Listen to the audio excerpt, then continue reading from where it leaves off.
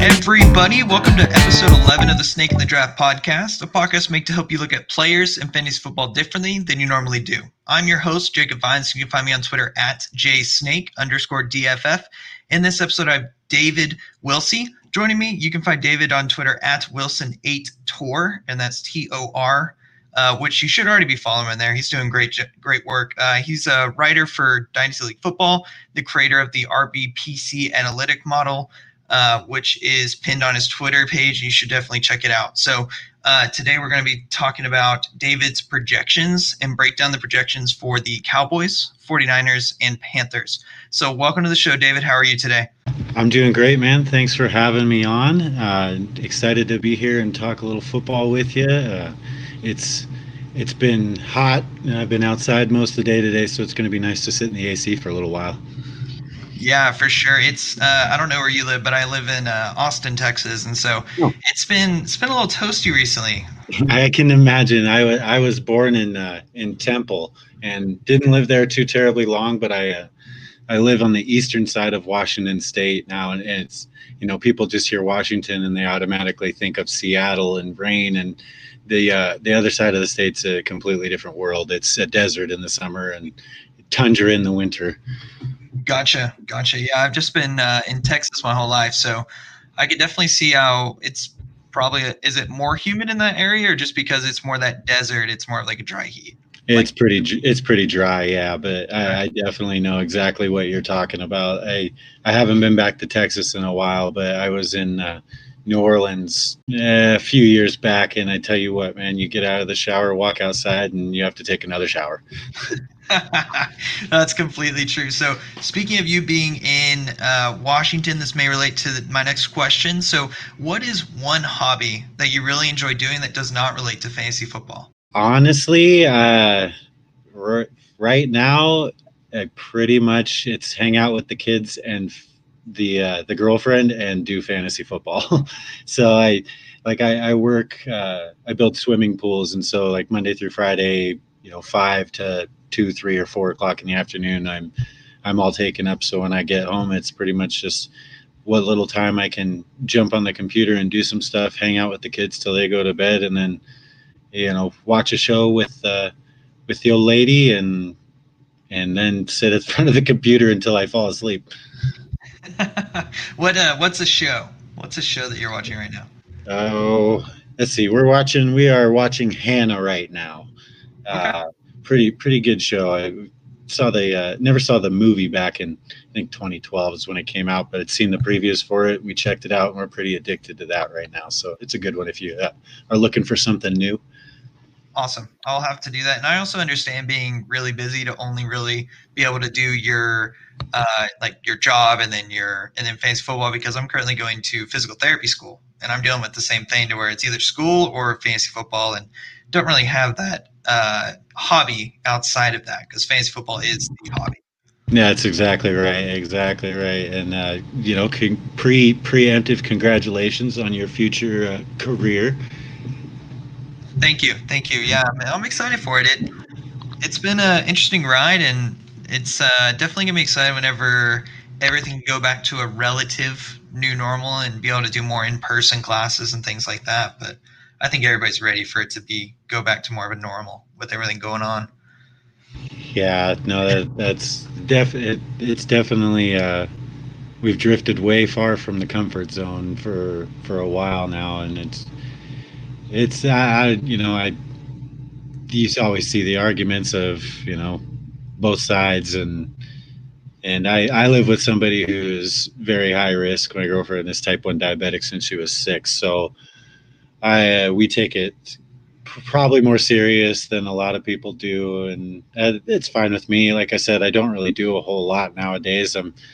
I'm almost 36 with 3 kids, and I basically have 2 full-time jobs, so staying at home is not really an issue for me. Yeah, I've been staying home most of the time, and I definitely understand if you're with someone who's more of that higher risk category, just being careful, and hopefully we're past this sooner than later, for sure. Absolutely, yeah, absolutely. It's it's definitely thrown a wrench in the gears of this year. This year's been something else. So Yes. So let's go back more to our comfort zone of fantasy football. there we go. Let's talk about your projections and sort of your thought process that goes behind them. We started on a small scale in 2018 and just kind of projected out the main guys. Didn't really dive too deep into the depth charts and anything like that, and loved it. Had some pretty great results with it, and dove into full scale, like 360 players or something like that last year, and that was definitely a considerable amount more work. Definitely kind of burned myself out on that, trying to cram it all into a short period of time. And I've been kind of spreading mine out this year. And then with work being so busy right now, it's kind of spread them out as well. But definitely learned a lot from last year. And kind of the first things I really look at when going into the projections is, obviously any changes that have come about the team, any coaching changes, whether it be head coach or offensive coordinator, or in a lot of cases, even defensive coordinator, because a defense going from a bad defense to a good defense can alter things for the offense, as well. So looking at things like that, draft picks, the new additions to the team through trade or signing and stuff like that. And I take into account, start basically with 3 years of data for all these players, and do a little bit of work to weigh down the college projection, based on competition and stuff like that. So that's a little bit of a process that I won't really get into, but 3 years of data, and you kind of just look at, I look at the trends of the player, the trajectory that the player is on, and kind of through that formulate like a baseline projection, and then take into account all those other changes, the coaching changes, the player, the personnel changes, and everything like that. Injuries, if we know about, if somebody is hurt at that time, I don't really take into consideration injury risk, so to speak, because projecting an injury out, that's kind of a fruitless endeavor. I mean, you're going to be wrong more often than not. Even, players that get hurt a lot, you can't predict how many games they're going to miss or anything like that. It's just a random occurrence thing. And so basically try and focus on what is known and alter the baseline projections to fit in with the changes for the team and everything like that. And then check them out, make sure nothing looks absolutely bananas, and then release them for people to pick to pieces. That is the one thing I always see when anybody drops rankings or projections, is everybody goes crazy on them, which I don't understand the exact amount of work that goes into projections, but I know it's astronomical. And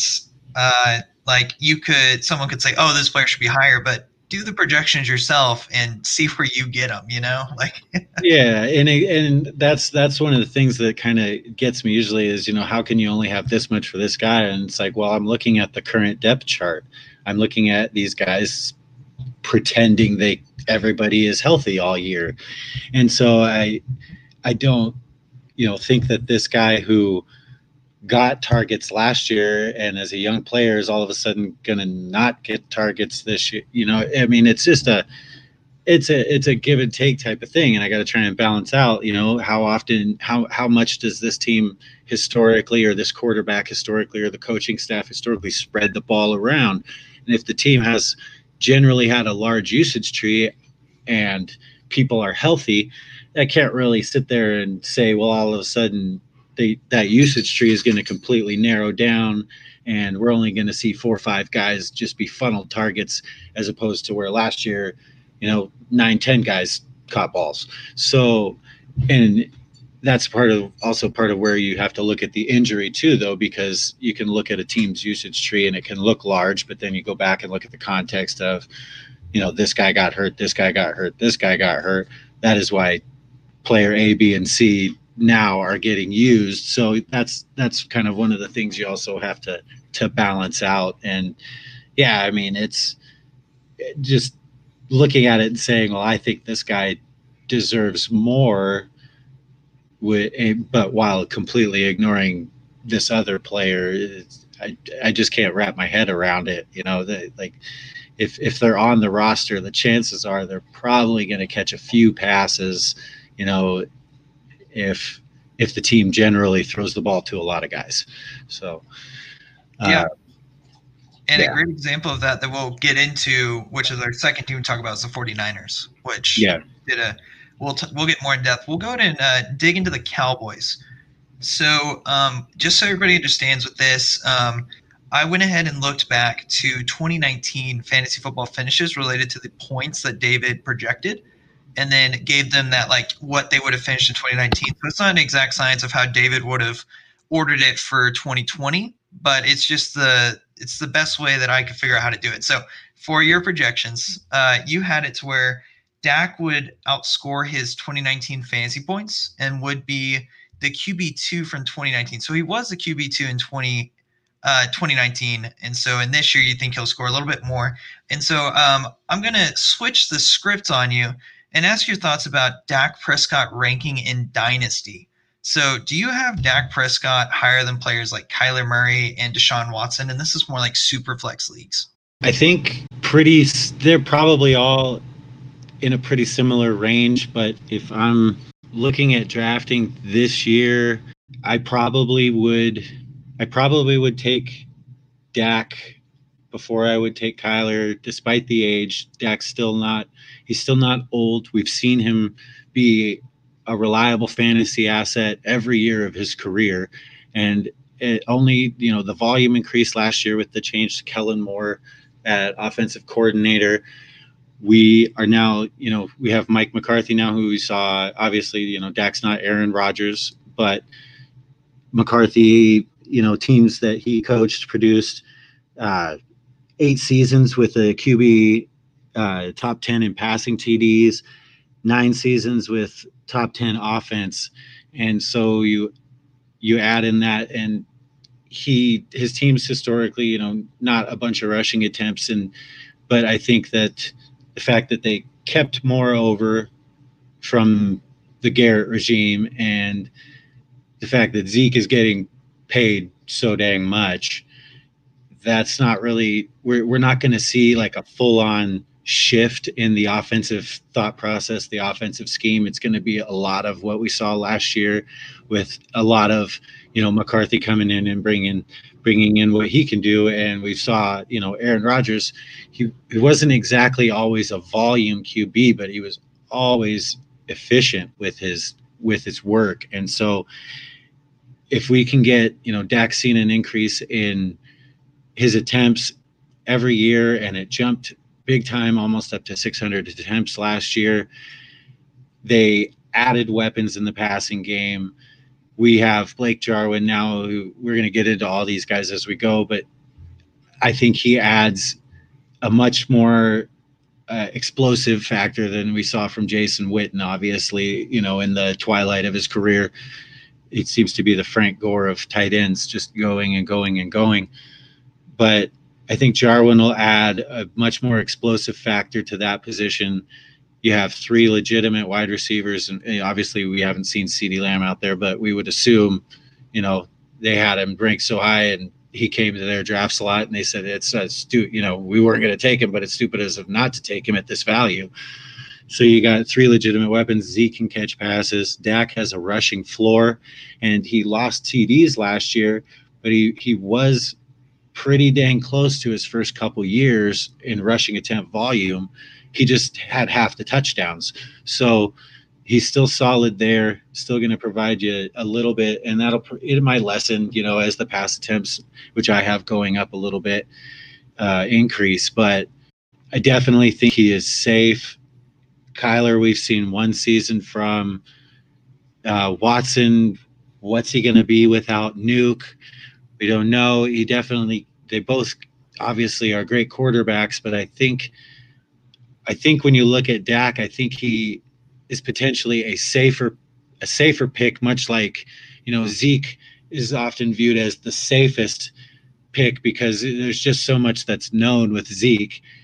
as compared to a lot of other running backs. A lot of people look and say, he's probably the safest pick for a running back this year, but maybe not the highest ceiling. I think Dak is similar in a lot of ways to that. He's safe, but might not have the ceiling of some guys. But if he continues to progress, man, I mean, it's hard to argue him going. I mean, maybe after Watson and Murray, but it's really hard to argue him going any lower than that. Yeah, and I agree that Dak right now in Dynasty, and I would say I expect it to stay the same, that Dak is my QB3 in Dynasty. And obviously if Kyler Murray lights the world on fire and has like a QB2, QB3 season or something like that, then that would obviously change it. But like you already mentioned, Kyler, he's only been in the league for 1 year. It's funny, though, because Kyler did add Nuke, while Deshaun Watson lost Nuke. That just popped into my head, too. I was like, that's kind of a weird correlation right there. Let's see. But, yeah, it'll be interesting to watch. Honestly, this season may just be wonky with COVID in general. Hopefully not. Maybe. But some people have been making the correlation between how Mike McCarthy used Aaron Jones and Jamal Williams to how he's going to use Zeke and Tony Pollard. So my question to you is, do you see Pollard getting more work and being like a sneaky flex play, or is he still Zeke's backup and Zeke's going to get a ton of work? I am definitely of the thinking that it's Zeke's backfield still. They're paying him a ton of money. He's been healthy his entire career. The only time he's missed games is when he's been a knucklehead. He is, he can handle as large of a workload as anybody. He is, when he gets passes, he's great in the passing game.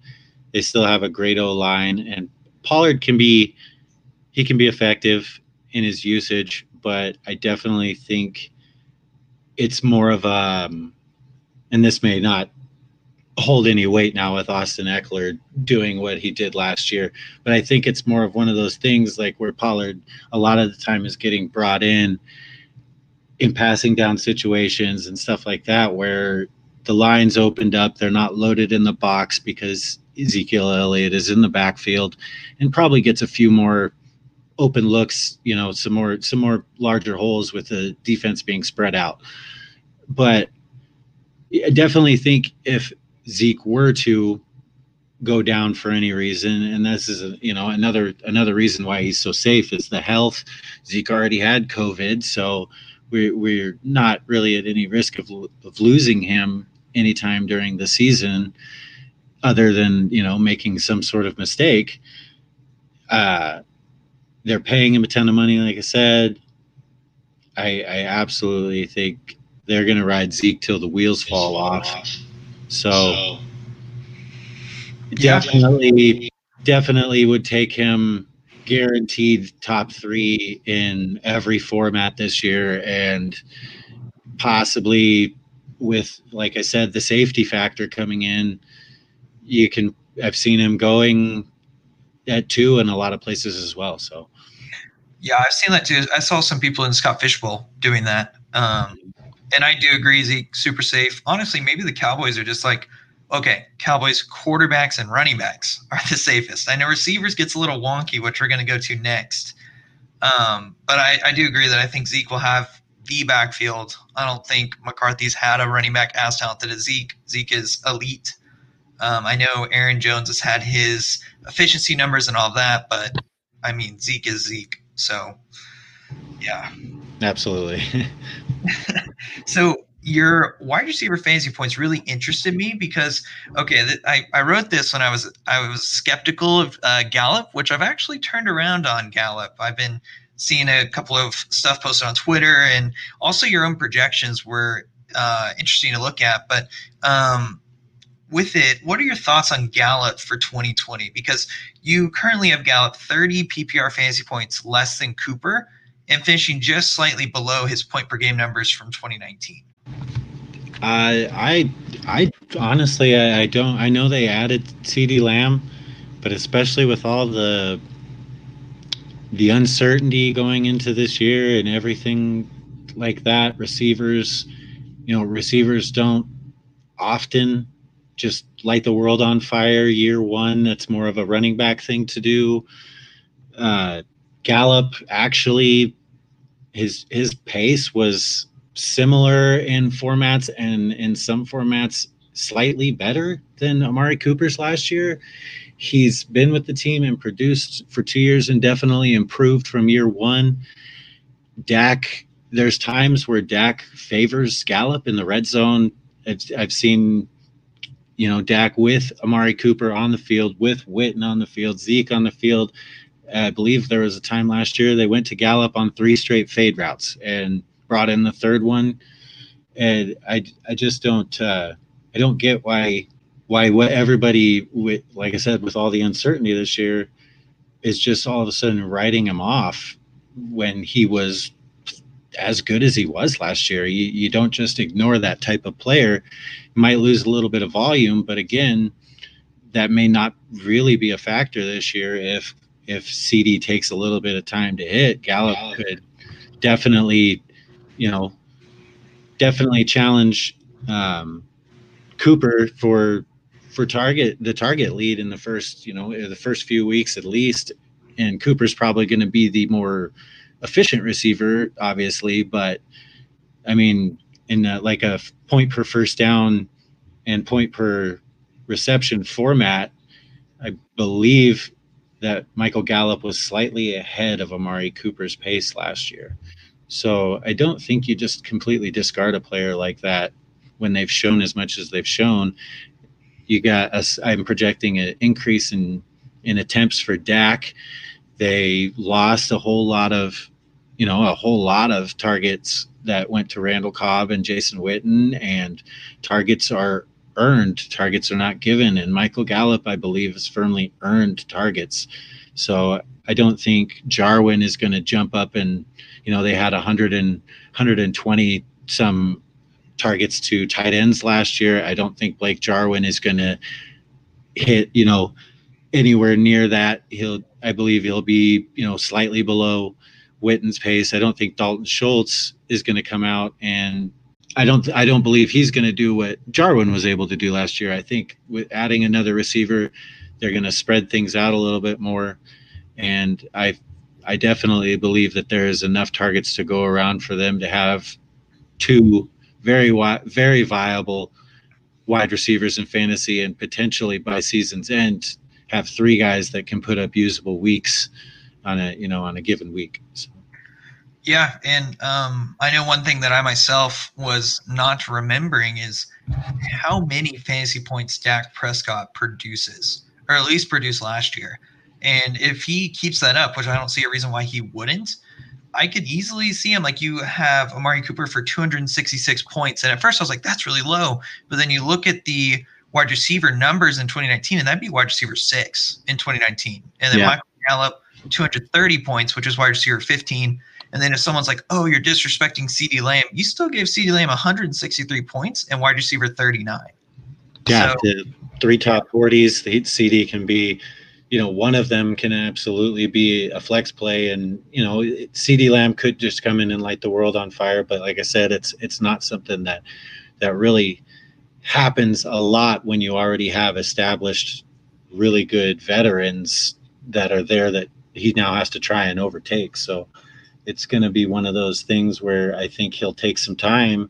And I think the weeks early in the year, Gallup and Cooper are going to dominate that target share. And they don't particularly have a huge usage tree in Dallas.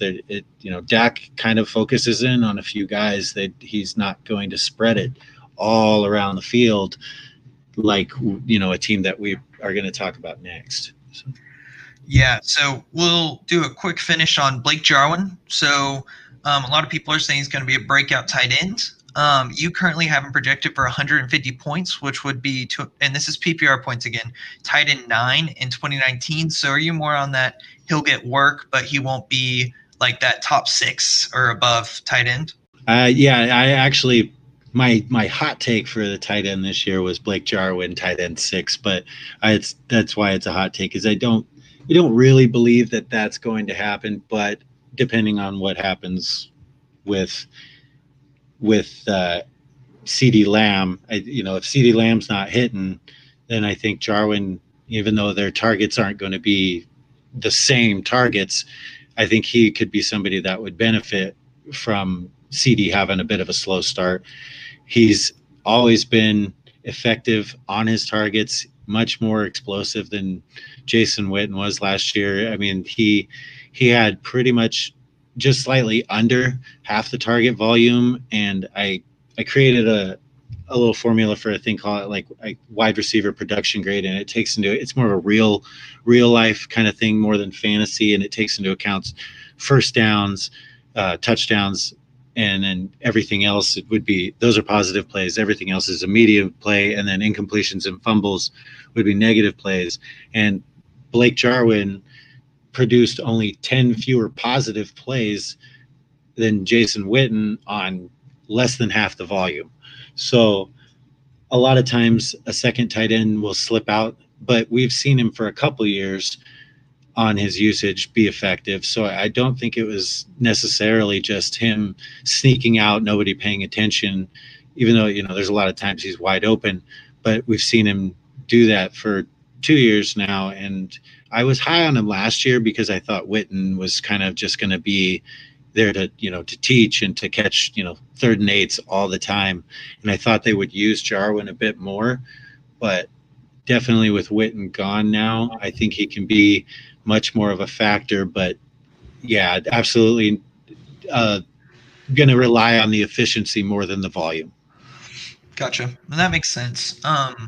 So next we're going to go to the 49ers, which I think most people are interested in the running backs for the 49ers. So going to just break down your projections real quick. You have Mostert out touching Coleman by only 14 touches, but you have Raheem Mostert be more efficient with those touches with 165 fantasy points, which would be RB 25 in 2019.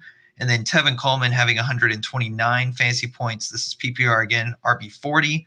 And then Jerick McKinnon, which a lot of people have been talking about recently, at 78 fantasy points. So with the 49er backfields, are you expecting – I know we talked about the splits, the coaching splits, so a pretty even split with Mostert getting that slight edge like you have? I do think it'll be split pretty evenly between those two, and even have heard some rumors recently about possibly McKinnon challenging Coleman for that kind of a role.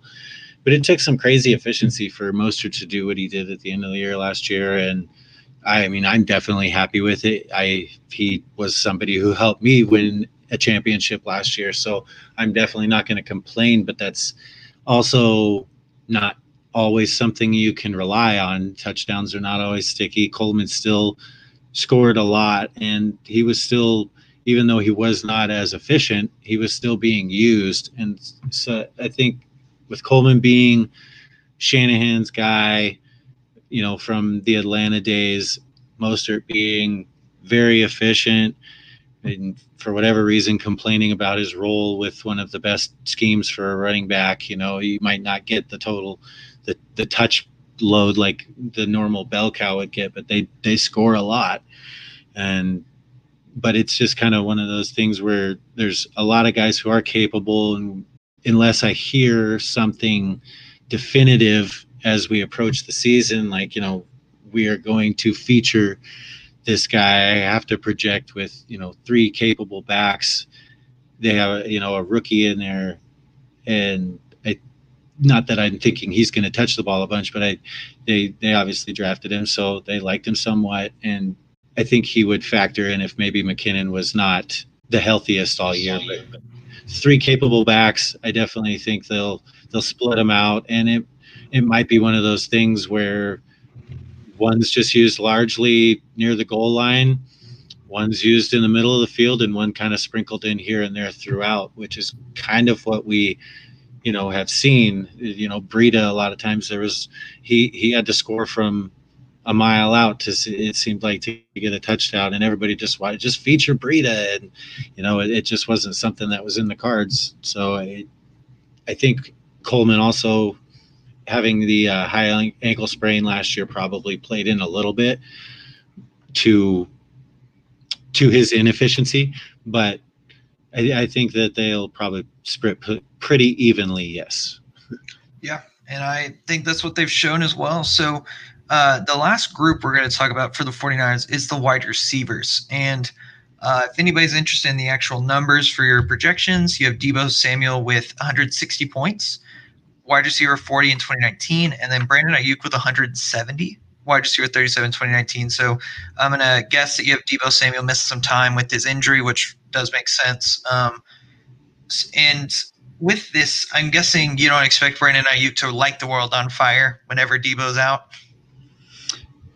Yeah, and this was, I talked earlier, let's go with the known, and Deebo is expected. There's a lot of expectation that he'll be back to start the season, and it's just kind of one of those things that when I hear somebody say he's ready to go week 1, I'll go in and alter the projections, and probably he'll increase up but I do have him right now just kind of being safe to possibly miss some games early in the season. Ayuk, I think he'll factor in, but they're one of those teams that they spread the ball around. And last year there wasn't anybody besides Deebo or Kittle that had over, 40 plus targets. I think Kendrick Bourne was if I remember correctly, was the third on the team and just over 40 targets. And then it was just kind of evenly spread throughout the rest of the team, but they also had a lot of injuries. They're going to have Jalen Hurd. Would assume he'd be, factoring in this year. They also have such a limited, since Shanahan's been there, they have such a limited ceiling because they just don't, the touchdowns get spread and nobody just seems to get fed those touchdowns. I mean, I think it's nobody's gotten more than 5 total since they've been there. So you're really just relying on kind of a lot of volume, which I don't exactly have them projected for a lot of volume because they run the ball so much, and that's kind of dipped in the last couple of years, but it's gone down consistently with the addition of Jimmy Garoppolo being the starter of the quarterback. So I would tend to assume that it would be a similar thought process for them this year. Could increase some with Garoppolo, growing a little bit as a quarterback, them adding Ayuk, but definitely don't think it's going to be a huge gold mine for receivers coming out. You're going to be looking largely at kind of low end WR2 flex play, unless Deebo is like locked in, ready to go week 1, and even then, he could still get limited on his usage with that injury. So I think with them, as far as pass catching, you're really just the only guy I would really be banking on is obviously George Kittle. Yeah, and we're not going to really mention George Kittle a whole lot because I think everybody knows he's George Kittle. He could be tight end 1, he could be tight end 2. He is not going to probably go below tight end 3. Yeah, absolutely. The dude's a monster. Yes, he's a beast. Hopefully he gets his contract. The next thing I want to talk about is also a beast on the Panthers. Everybody's favorite, Christian McCaffrey. So you have him at 452 points, and I'm almost positive that means you think he's going to be the RB1 again, which I'd say most people do as well. The more interesting points is around DJ Moore, and I've had a couple arguments about DJ Moore and Christian McCaffrey, and I've had a thought process. If Christian McCaffrey remains the RB1, I find it difficult for DJ Moore to be a wide receiver 1. So not the wide receiver 1, just a wide receiver 1. So you have DJ Moore 212 points around. That would have been around wide receiver 23 in 2019. So just what are your thoughts in general on DJ Moore? I know a lot of people are interested on that. It's kind of one of those things where I think Teddy's going to be good. Teddy's going to be efficient. But I think the ceiling for the receivers is definitely capped. If he funnels targets to DJ Moore like he did last year to Michael Thomas, which, I mean, he pretty much, that's part of the thought process with CMC as well, is, I mean, there was only one game where Kamara saw fewer than, I think it was 7 targets with Teddy at quarterback. So definitely not fearing too much of a drop off for CMC through the passing game. So yeah, I would tend to agree, like you're saying, it's going to be tough with the projected volume, even though they might increase with Joe Brady taking over. Obviously, we saw something special last year with him calling the plays at LSU, but you still also have to take into account the guy who's going to be throwing the ball and then the rest of the weapons, and you don't just not use CMC, even though funneling targets to him has not really been a winning formula. It's one of those things that it's kind of hard not to do because he's so dang good. So you just kind of have to hope that the other guys can progress in the offense and they can just have more opportunity with the ball. And I don't know if Teddy gives them a ceiling enough for that kind of thing to happen. They also added Robbie Anderson, and not that Robbie's going to go in there and be a huge target monster either, but he's a deep threat. So they must think that Teddy can do something to maximize his abilities on the team if they went out and got him. So they have 3, solid wide receivers out there. You're going to have a target increase from Ian Thomas, but I don't think Ian Thomas, with how we saw Cook used when Bridgewater was in, Cook, didn't see an increase. He saw a much more increase when Breeze was in. Cook was kind of, playing third or fourth fiddle in most games, and it was pretty much all Michael Thomas and Kamara. But that could speak well for, like I said, DJ Moore. But it's one of those things where I kind of got to project out the whole team. And if everybody's healthy all year, I think they get multiple guys into the mix, and Bridgewater being, accurate, not really a deep ball thrower, but I do think he'll get a few off to Robbie Anderson from time to time. It's going to be interesting though, but I think it's going to be spread around enough that it will be very hard for DJ Moore to enter that WR1 conversation.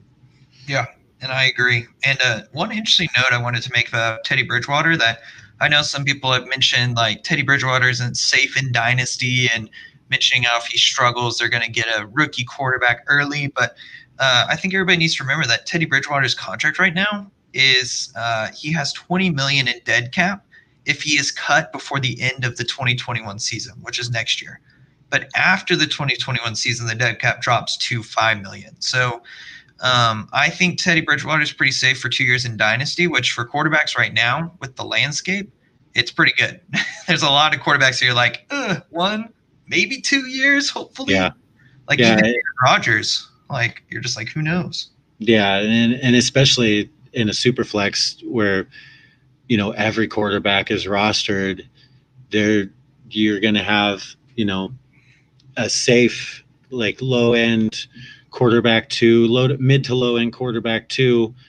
He's got weapons, so that will help him. He doesn't have the ceiling of a lot of guys, but you're also not going to be paying for him all that much. So it's definitely, if you are one of those people that fades quarterback even in a super flex, which I am one of those people. Obviously, if something falls, some crazy value falls to me at a draft slot that I say, I can't pass that up, I'm going to adjust my theory. But I would much rather go with a guy like we just talked, the team we just talked about with Jimmy Garoppolo, and then a guy like Teddy as my 2 starters, being safe and then capitalizing on the advantage I can get at the other position over the guys who are taking quarterback early. So. Yeah, and I think looking at contracts can provide some help. I know we have like Nick Foles, an example of one contract that didn't really work out, even though he may be the starter on the Bears. But like another example is like a Jared Goff. Yeah, he's another one. So I'm still trying to figure out my super flex strategy. At first, I was QB early all day, and then I've tried a couple with QB late, and those QB late teams look so good. I mean, yeah. And I did a tweet a while back, and I can't remember exactly everything it says, but just like the difference if you take 2 quarterbacks that are relatively high, because you're trying, you have those 2 positions or those, the super flex to fill, and now you have a quarterback that, quarterbacks put up more points. But then if something were to happen, and it's kind of a safety thing for me, if something is to happen to those quarterbacks, you're grabbing either their backup off the wire or a very, very low low end starter, and you're getting a huge drop off in production. Whereas if you're taking those running backs early, there, obviously we know that running backs don't matter. So, I mean, I don't believe that. I believe elite running backs matter, but with backups being able to come in and produce similarly, not the ceiling, but they can produce similarly, as we saw with guys like Wayne Gallman last year, and the game that he had. You can get something closer to what you're losing without having to sacrifice the risk of taking a huge hit if you lose your quarterback. So yeah, and I agree. I think everybody needs to think about how they want to do their own superflex strategy. I know we have John Hogue, who's very much QB early, and I think it's more related to safety and security. John's a little irrational about quarterbacks. I love you, John, but he likes them a lot. He likes quarterbacks a lot. But I actually do. I value. Yeah, I asked him his opinion when I started out in Superflex, because it was just something that was really hard for me to grasp, how people were valuing quarterbacks, and I've bounced tons and tons of questions off of John just to get his point of view on it. He's helped me a lot, so he is a great follow as far as I'm concerned. I completely agree. He's made me question some stuff related to Superflex, and it's always good to get questioned. And that's why I like having people like you on the podcast to talk about your ranking, or not your rankings, your projections. So I just want to thank you for coming on today, David. And if anybody, for any reason, is not following David on Twitter, make sure to follow him at Wilson8Tor. And that's WILSON 8 and then TOR. So I know we mentioned at the beginning of the show that you have a new podcast coming out. Do you want to talk about that or any other new project you have going on? Yeah, just me and Alfred. Yeah, I believe it's at AL_FFRED. He's a new writer over at DLF, and we've been communicating a lot. You and I and him are all in a fairly large group chat where we all, share our content and banter back and forth. And him signing on at DLF, and me and him had a lot of good interactions. I threw the idea out there that, hey, do you maybe want to start talking on the mic for a little while together? And we kind of came up with something. We were trying to think of something that hadn't been done, which is I'm sure it's a hard thing to do, to try and sit there and create something new that isn't already being done. So we kind of got an idea we think is pretty solid, and I'm just finishing up the edits for the first episode, and we have a pretty fire song coming from FF Man Bun, and some great graphics coming, and pretty excited about that. So just be watching for the drop. Awesome. I know I'll be watching for it. Both Alfred and David, great follows. We do definitely get in some banter in that group, and it gets intense sometimes, but we always mellow back down. Yeah. Nick Pantakoff gets a little bit wild.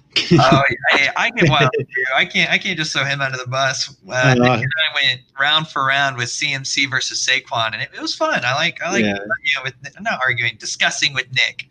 No, me and Nick go back to our FF statistics days, and he's a great dude. I love him, and he's the one who got that group all together, and has collected so many great minds from around the community in that thing. So hats off to him, and definitely love his content as well, even though our thoughts on Clyde Edwards-Helaire don't always line up.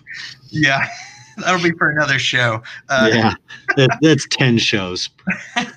So I just want to thank you again for coming on, David. Also, everyone, make sure to subscribe, rate, and review to the Snake in the Draft podcast, wherever you listen to podcasts. And I just want to thank everybody for tuning in, and let's be snakes this draft season.